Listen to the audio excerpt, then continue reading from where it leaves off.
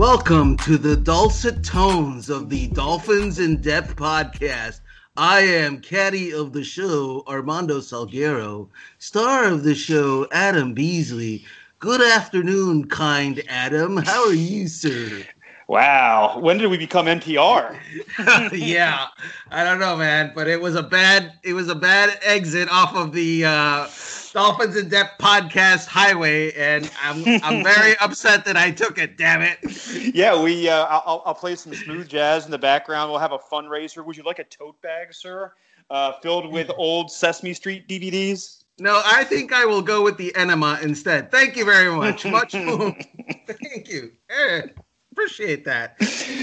Oh man, what a start to this show. Hey Adam, so let's get to business right away, as we were discussing during our hours-long planning session for this show.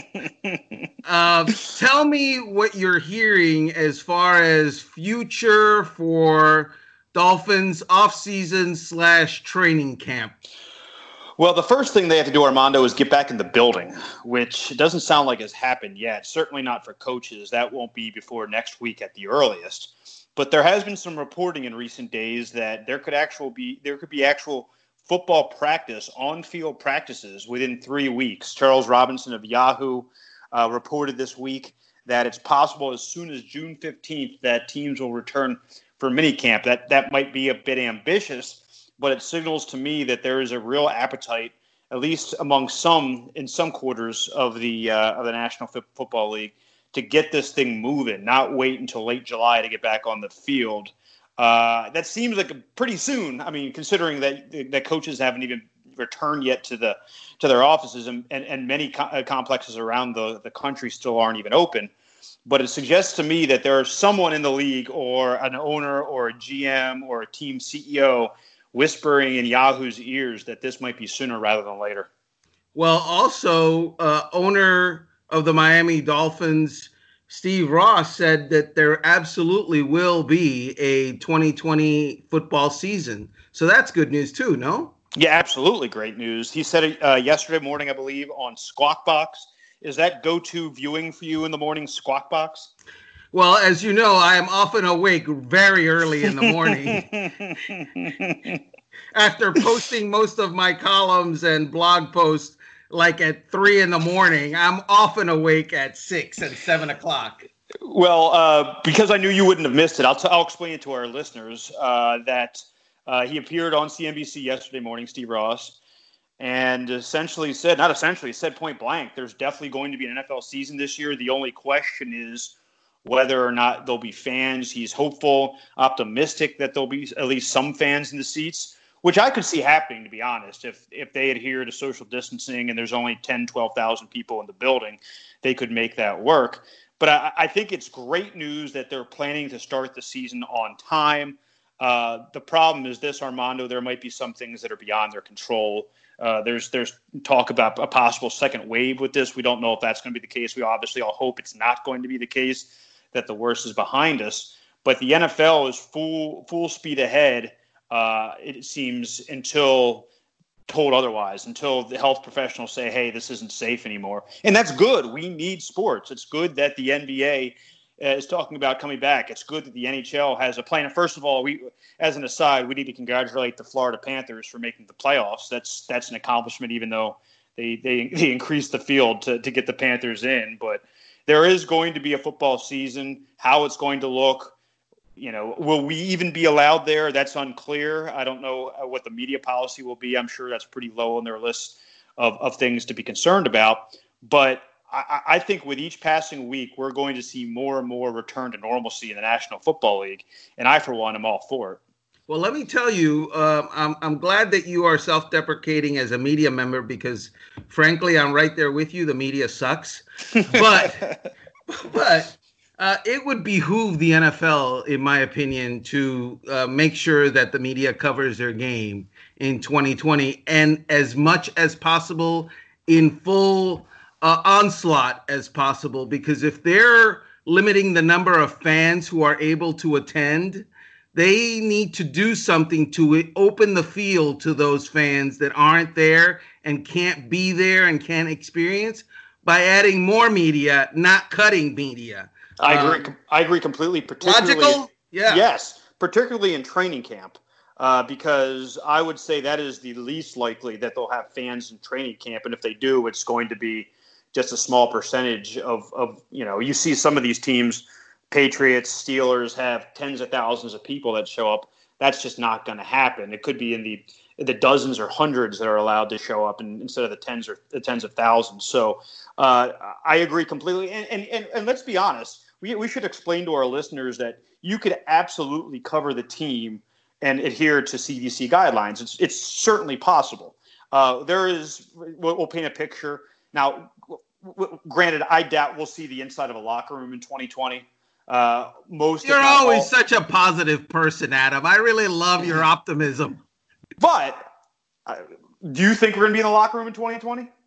I am not going to dismiss the possibility because, what can I tell you? I just don't want to give up ground before I have to retreat uncontrollably, soiling my pants. But I don't just want to retreat at the first sight of problems. I agree. I think that decision won't be left up to us, though. I think Roger Goodell and Dr. Sills and everyone else who is far, far above even the pay grades of Tom Garfinkel are going to make that decision for them. But as I was mentioning, to paint a picture for people who have not been to Dolphins training camp in their facility, you absolutely can do our job and still socially distance. There is a big bank of bleachers, I believe, on the west side of the practice fields where they can fit 2,500 people. They can easily fit 25 media members. They can bring these players and coaches to us in a podium setting where we all sit, kind of like the president does, the governors do when they have their media briefings. At a social distance, we can get to these players. The idea that they're going to shut us out completely is wrong. The PFWA, the Pro Football Writers Association, will fight that tooth and nail. I do think it will look differently, but should we be able to watch practice? Absolutely. There is nothing about sitting and watching practice at 6 feet away from one another that is dangerous in any way. And I think there'll be a massive blowback if they try to take that away from us. And let me say one thing right now, okay? So I am sure that the Dolphins will adhere to any policy that the NFL and Dr. Seuss sets forward. But let me say this. The Dolphins, perhaps as much as any team in the NFL, would welcome less media. Let me repeat that. The Dolphins, as much as any team in the NFL, would welcome less media because this current Dolphins organization, headed up by Brian Flores, does not love the media. They don't like the scrutiny. They don't like to answer questions. They don't like any of that stuff.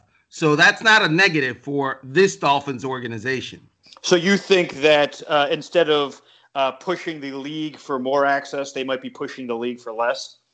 Well, let me see. Let me refer to the Chan Gailey transcript of that interview that he did when he was hired in January. What month is this? This is what? We're 4 days away from June. Okay, so in January when Chan Gailey was hired, the press conference transcripts say, no, nothing. There's been no. Have you heard from Chan Gailey?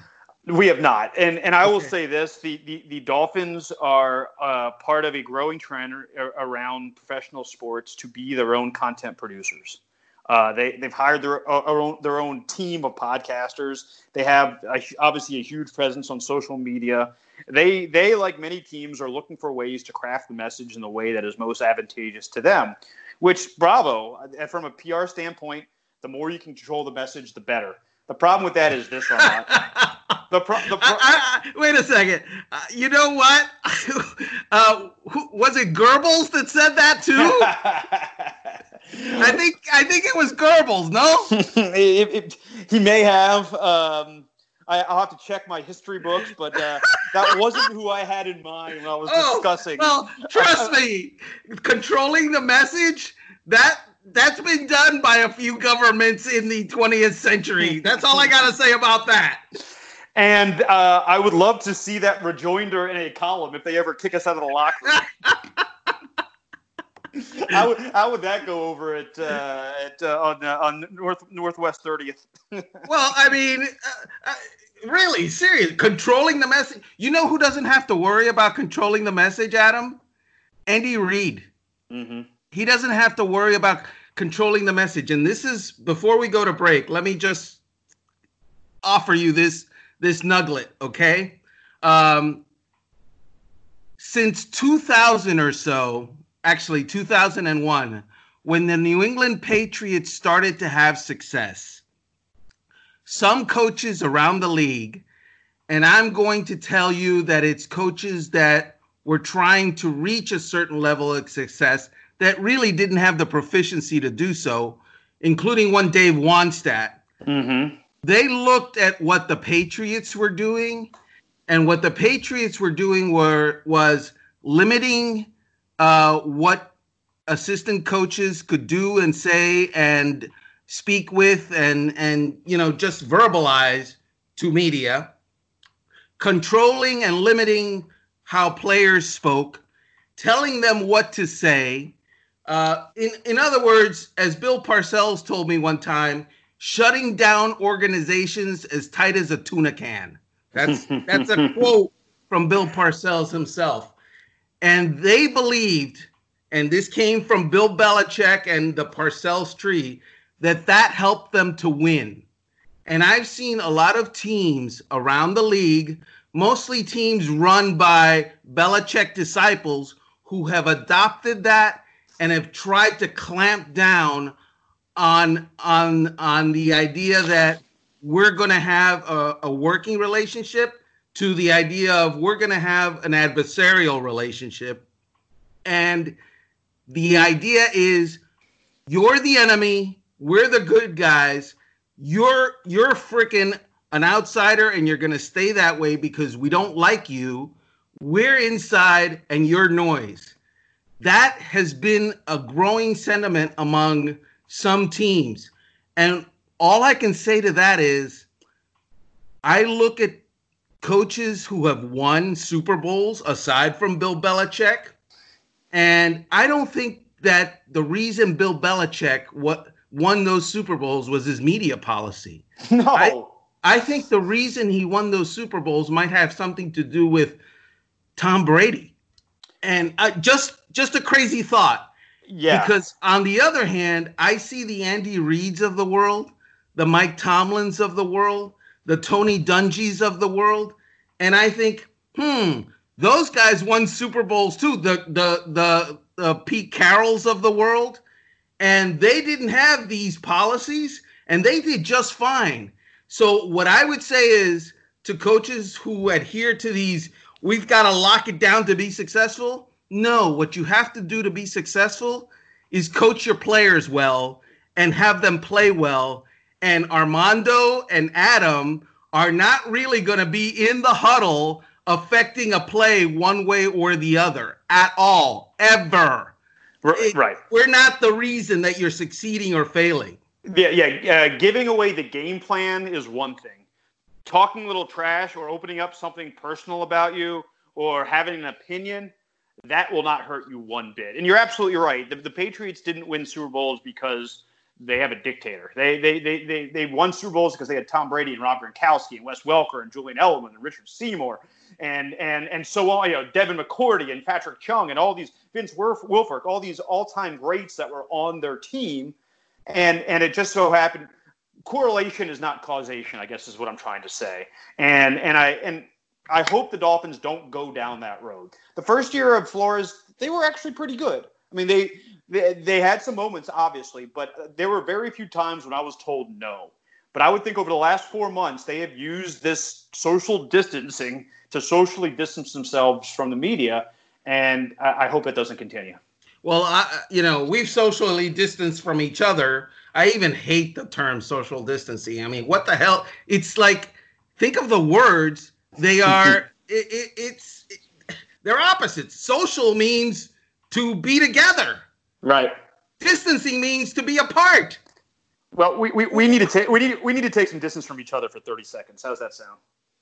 Thank God. You ready? Showtime. On May 3rd, summer starts with The Fall Guy. Let's do it later. Let's drink a spicy margarita. Make some bad decisions. Yes. Audiences are falling in love with the most entertaining film of the year. Fall Guy. Fall Guy? Fall Guy. That's what the poster said. See Ryan Gosling and Emily Blunt in the movie critics say exists to make you happy. Trying to make it out? Nope. Because I don't either. It's not what I'm into right now. What are you into? Talking. Yeah. The Fall Guy. Only in theaters May 3rd. Rated PG-13. Get ready for the greatest roast of all time. The Roast of Tom Brady. A Netflix live event happening May 5th. Hosted by Kevin Hart. The 7-time world champion gets his cleats held to the fire by famous friends and frenemies on an unforgettable night where everything is fair game. Tune in on May 5th at 5 p.m. Pacific time for the Roast of Tom Brady. Live only on Netflix. Okay, now we're back together again, Adam Beasley. And look, I didn't want to turn this into a uncovering of NFL media policies and Dolphin media policies. But look, it is what it is. If you've got the policy, then I guess you don't mind it being told to the people who you know, basically, not that you answer to, because, oh, by the way, I've had people within the Dolphins organization say to me, we don't care what the fans think. We like the fans. We appreciate the fans, but we don't take their opinion. Mm-hmm. You know, they've just said that to me wide open. And well, it's like, and to be honest, that's not a bad thing when it comes to player procurement. But when it comes to other things like customer service, that is important. And I think there should be a differentiation. They're really good when it comes to customer service. They were among the first teams to say that, hey, if games are jacked up because of coronavirus, you don't give up your seats for 2021. You can get your money back for 2020. There are plenty of sports and plenty of teams that are just pocketing the cash, and that's awful customer service. So I think in a lot of ways they do care about and service their fans, but when it comes to information about the team, they don't see it as a priority.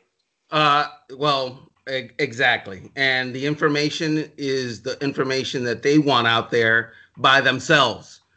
In other words, they want to drive the narrative, except that, you know, that's not possible.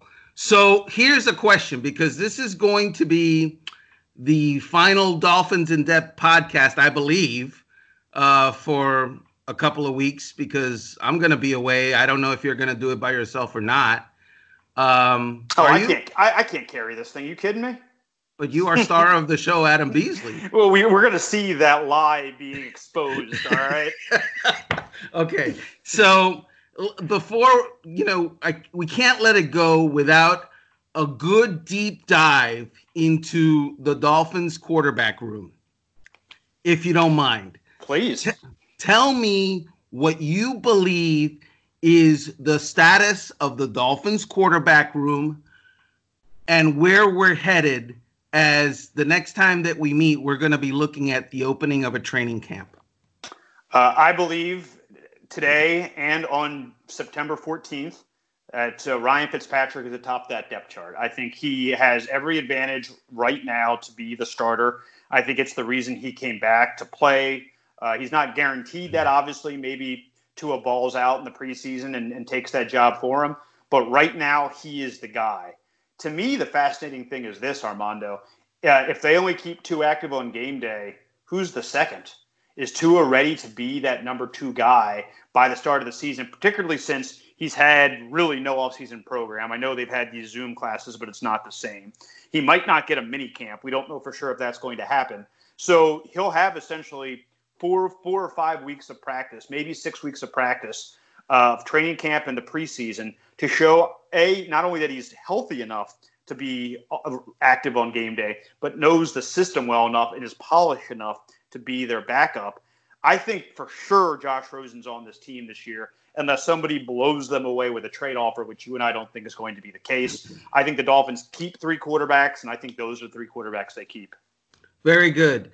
So let me tell you, last year, I know for a fact that before one snap was taken in anger in the preseason, the Dolphins set their quarterback plan for the first month of the season, Mm-hmm. of the regular season. Mm-hmm. In other words, they knew that Ryan Fitzpatrick was going to be the starter, and they agreed that after the second game or so, that they were going to bring in Josh Rosen. They knew this. I know that they did because I know that they did. Right. So this is without having the benefit of watching the preseason, in which Ryan Fitzpatrick, granted, he won the job too. And then amazingly, after 2 games, it looked awful and they needed to go to Josh Rosen anyway. So their plan was perfect, even though it was set before we knew the details of what was going on. I believe that they will have a plan in place for Fitzpatrick again, for Tua, and for Josh Rosen before we see the start of the preseason. I completely agree. I think they almost certainly will start Fitzpatrick first week of the season. I think it would take Tua having the camp and preseason of his life. We kind of knock people for comparing him to Dan Marino, but it's going to have to be, even Dan Marino didn't start week 1, right? I mean, it took him a while to get that starting job. He's going to have to be so good in that 4 or 5 week window that the Dolphins are forced to play him. And honestly, could it happen? Sure. Do I think it's going to happen? No, because he has never practiced. He might get to late July never practicing in the NFL before. It would be absurd to ask him 6 weeks later to start an NFL opener. That'd be crazy. So, yeah, I think you're right. What do you think they're going to do with Rosen? Well, that's the interesting part, because as I wrote today, why is this guy just sucking around watching the world go by? I mean, doesn't he have an agent? Why is his agent not going, hey, I'm looking at the situation and Josh Rosen, your future, he's not in it. And he shouldn't be. And he doesn't want to be. You need to trade him. Why aren't they requesting a trade? Isn't that like Agent 101? The answer might be he has zero leverage. Well, zero leverage. You can always make the request. Oh, yeah. We don't know if they have, and it's possible maybe they have quietly. Yeah, I don't know. I just think that it reeks of, well, okay, we'll just do this. We're just gonna go with the flow, and it's great because it benefits the Dolphins. It really does. Oh, without question. I think there is something about Josh that he is very aware of the persistent perception of him entitled. Everything was given to him at an early age. Hasn't had to fight for everything. And if he craps out of another team, it's going to just be another, I guess, mark against his possible development, possible career as a pro. I think part of him wants to not sit back, but stay where he is, compete his ass off, earn a spot in this team, maybe earn some playing time, at least in the preseason, to show what he can do. And then maybe the Dolphins will have a little bit more value to trade him if that's what they're going to do late in the preseason. But what could they even get for him right now? Maybe a 6th, a 7th round pick? I mean, that's all they would get for him at this point. I think he's more valuable on their team than the draft pick would be. To the Dolphins, yeah. I'm looking at it from the Rosen perspective. And from a Rosen perspective, let me see. Let me sit back and, improve my value. Well, yeah, that your window is very small because your value can improve during the, training camp if you practice well, and in the preseason if you play well. Mm-hmm. After that, your value is not going to increase or improve at all because Ryan Fitzpatrick is going to play. He's the starter. And Tua Tagovailoa train is coming. Mm-hmm. And it's getting closer and closer and closer. And you're on the tracks and someone tied you up and that train is coming. And you're tied to the tracks. So you tell me how Josh Rosen, his status improves with the Tagovailoa train bearing down on him. Well, the only answer, and it's not very likely, I would not place a bet on this, is that he shows such drastic improvement from year 1 to 2 and year 2 to 3 in the NFL that he wins the job. and we don't think that's going to happen. But stranger things have happened. Ryan Fitzpatrick could get hurt. There are things that could develop, but right now, I agree with you. He's in a terrible spot. Absolutely. And one final thing before we go out of here. People are saying, what if Tua beats Fitzpatrick out? And I'm thinking, what? How is that going to happen?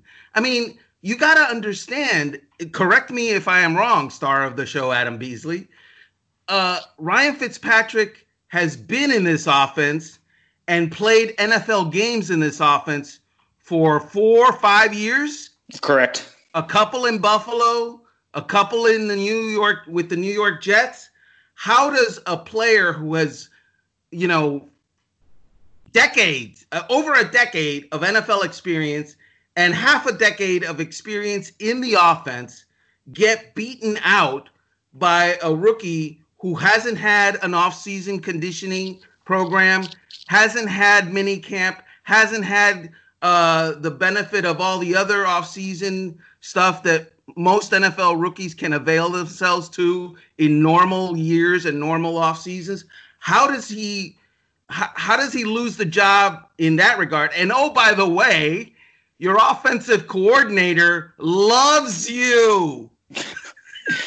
Loves you. He may have taken the job in part because you're there. Exactly. And you may have had a certain role in getting him there. So tell me how that conglomeration of facts turn into someone other than Ryan Fitzpatrick starting on September 10th at New England. How does that happen? It doesn't. And I have a theory. We may have discussed this last week. It all runs together. I make many media appearances, Armando. I can't keep them all straight. Because you are a star of many shows. Correct. Let's rewind back to November, December. We were pounding Fitz every week. Are you coming back next year? You come back next year. And there was a moment that I got him to the side in the locker room, and the tape player wasn't running, and I was just trying to feel him out. And I could tell he truly didn't know. And I was like, "Whoa, what do you think? It's going to be dependent on your family?" He's like, "Oh, no, that's not going to be the determining factor." And I was like, "Well, what could it be?" It was. I am absolutely convinced at this point. It was, if Chad O'Shea comes back, I will not. I think there was that much, and we've written about it, that much of a distrust, a dislike for the system he ran, a dysfunction in that offensive staff, coaching staff room, that was what Fitz was waiting for. He wasn't going to come back to another bleep show, as people have called it to us, and what happened within that team last year. And when Flores right away, I think I think when I had that conversation with him, he knew he had expressed these things to people above him. He knew that Flores knew what was going on. And he was just waiting to see how it played out before he made his decision. Because, look, they fired Chad O'Shea the day after the season. We talked 3 weeks later to Chris Greer in Mobile, who said, yeah, Fitz is coming back.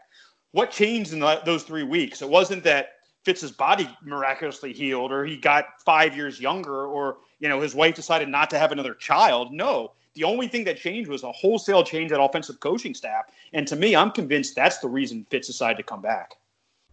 And let's wrap this thing up with a bow. And who's the new offensive coordinator? Chan Gailey. And could you tell me what the first things he said on his transcript when he was made available to the media when he was hired? Yeah. That's exactly what he said. Exactly what he said. We will have. I'm sorry. Go ahead. It's a pity that we have to take a hiatus because we're really just clicking on all cylinders. We read off each other well. We know each other's takes. Yep. It'll be fun when there's actual football to talk about. We have been talking about nonsense for the last 6 months now, 5 months. The next time we talk, we'll have actual football to talk about, God willing.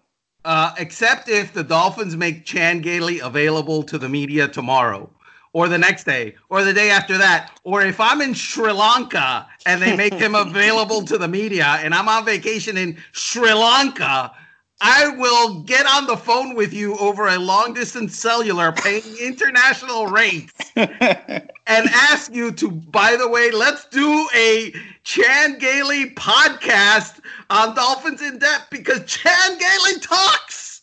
That will be Gailey talks. That will be my pledge to you and our faithful listeners. If Chan Gailey talks in the next month and a half, I will break vacation and we will do another podcast. All right. We appreciate you joining us here today on the Dolphins in Depth podcast. And as always, we will return. It's going to be a fun season, I think. So we hope that you continue to join us here. Everybody enjoy their summer.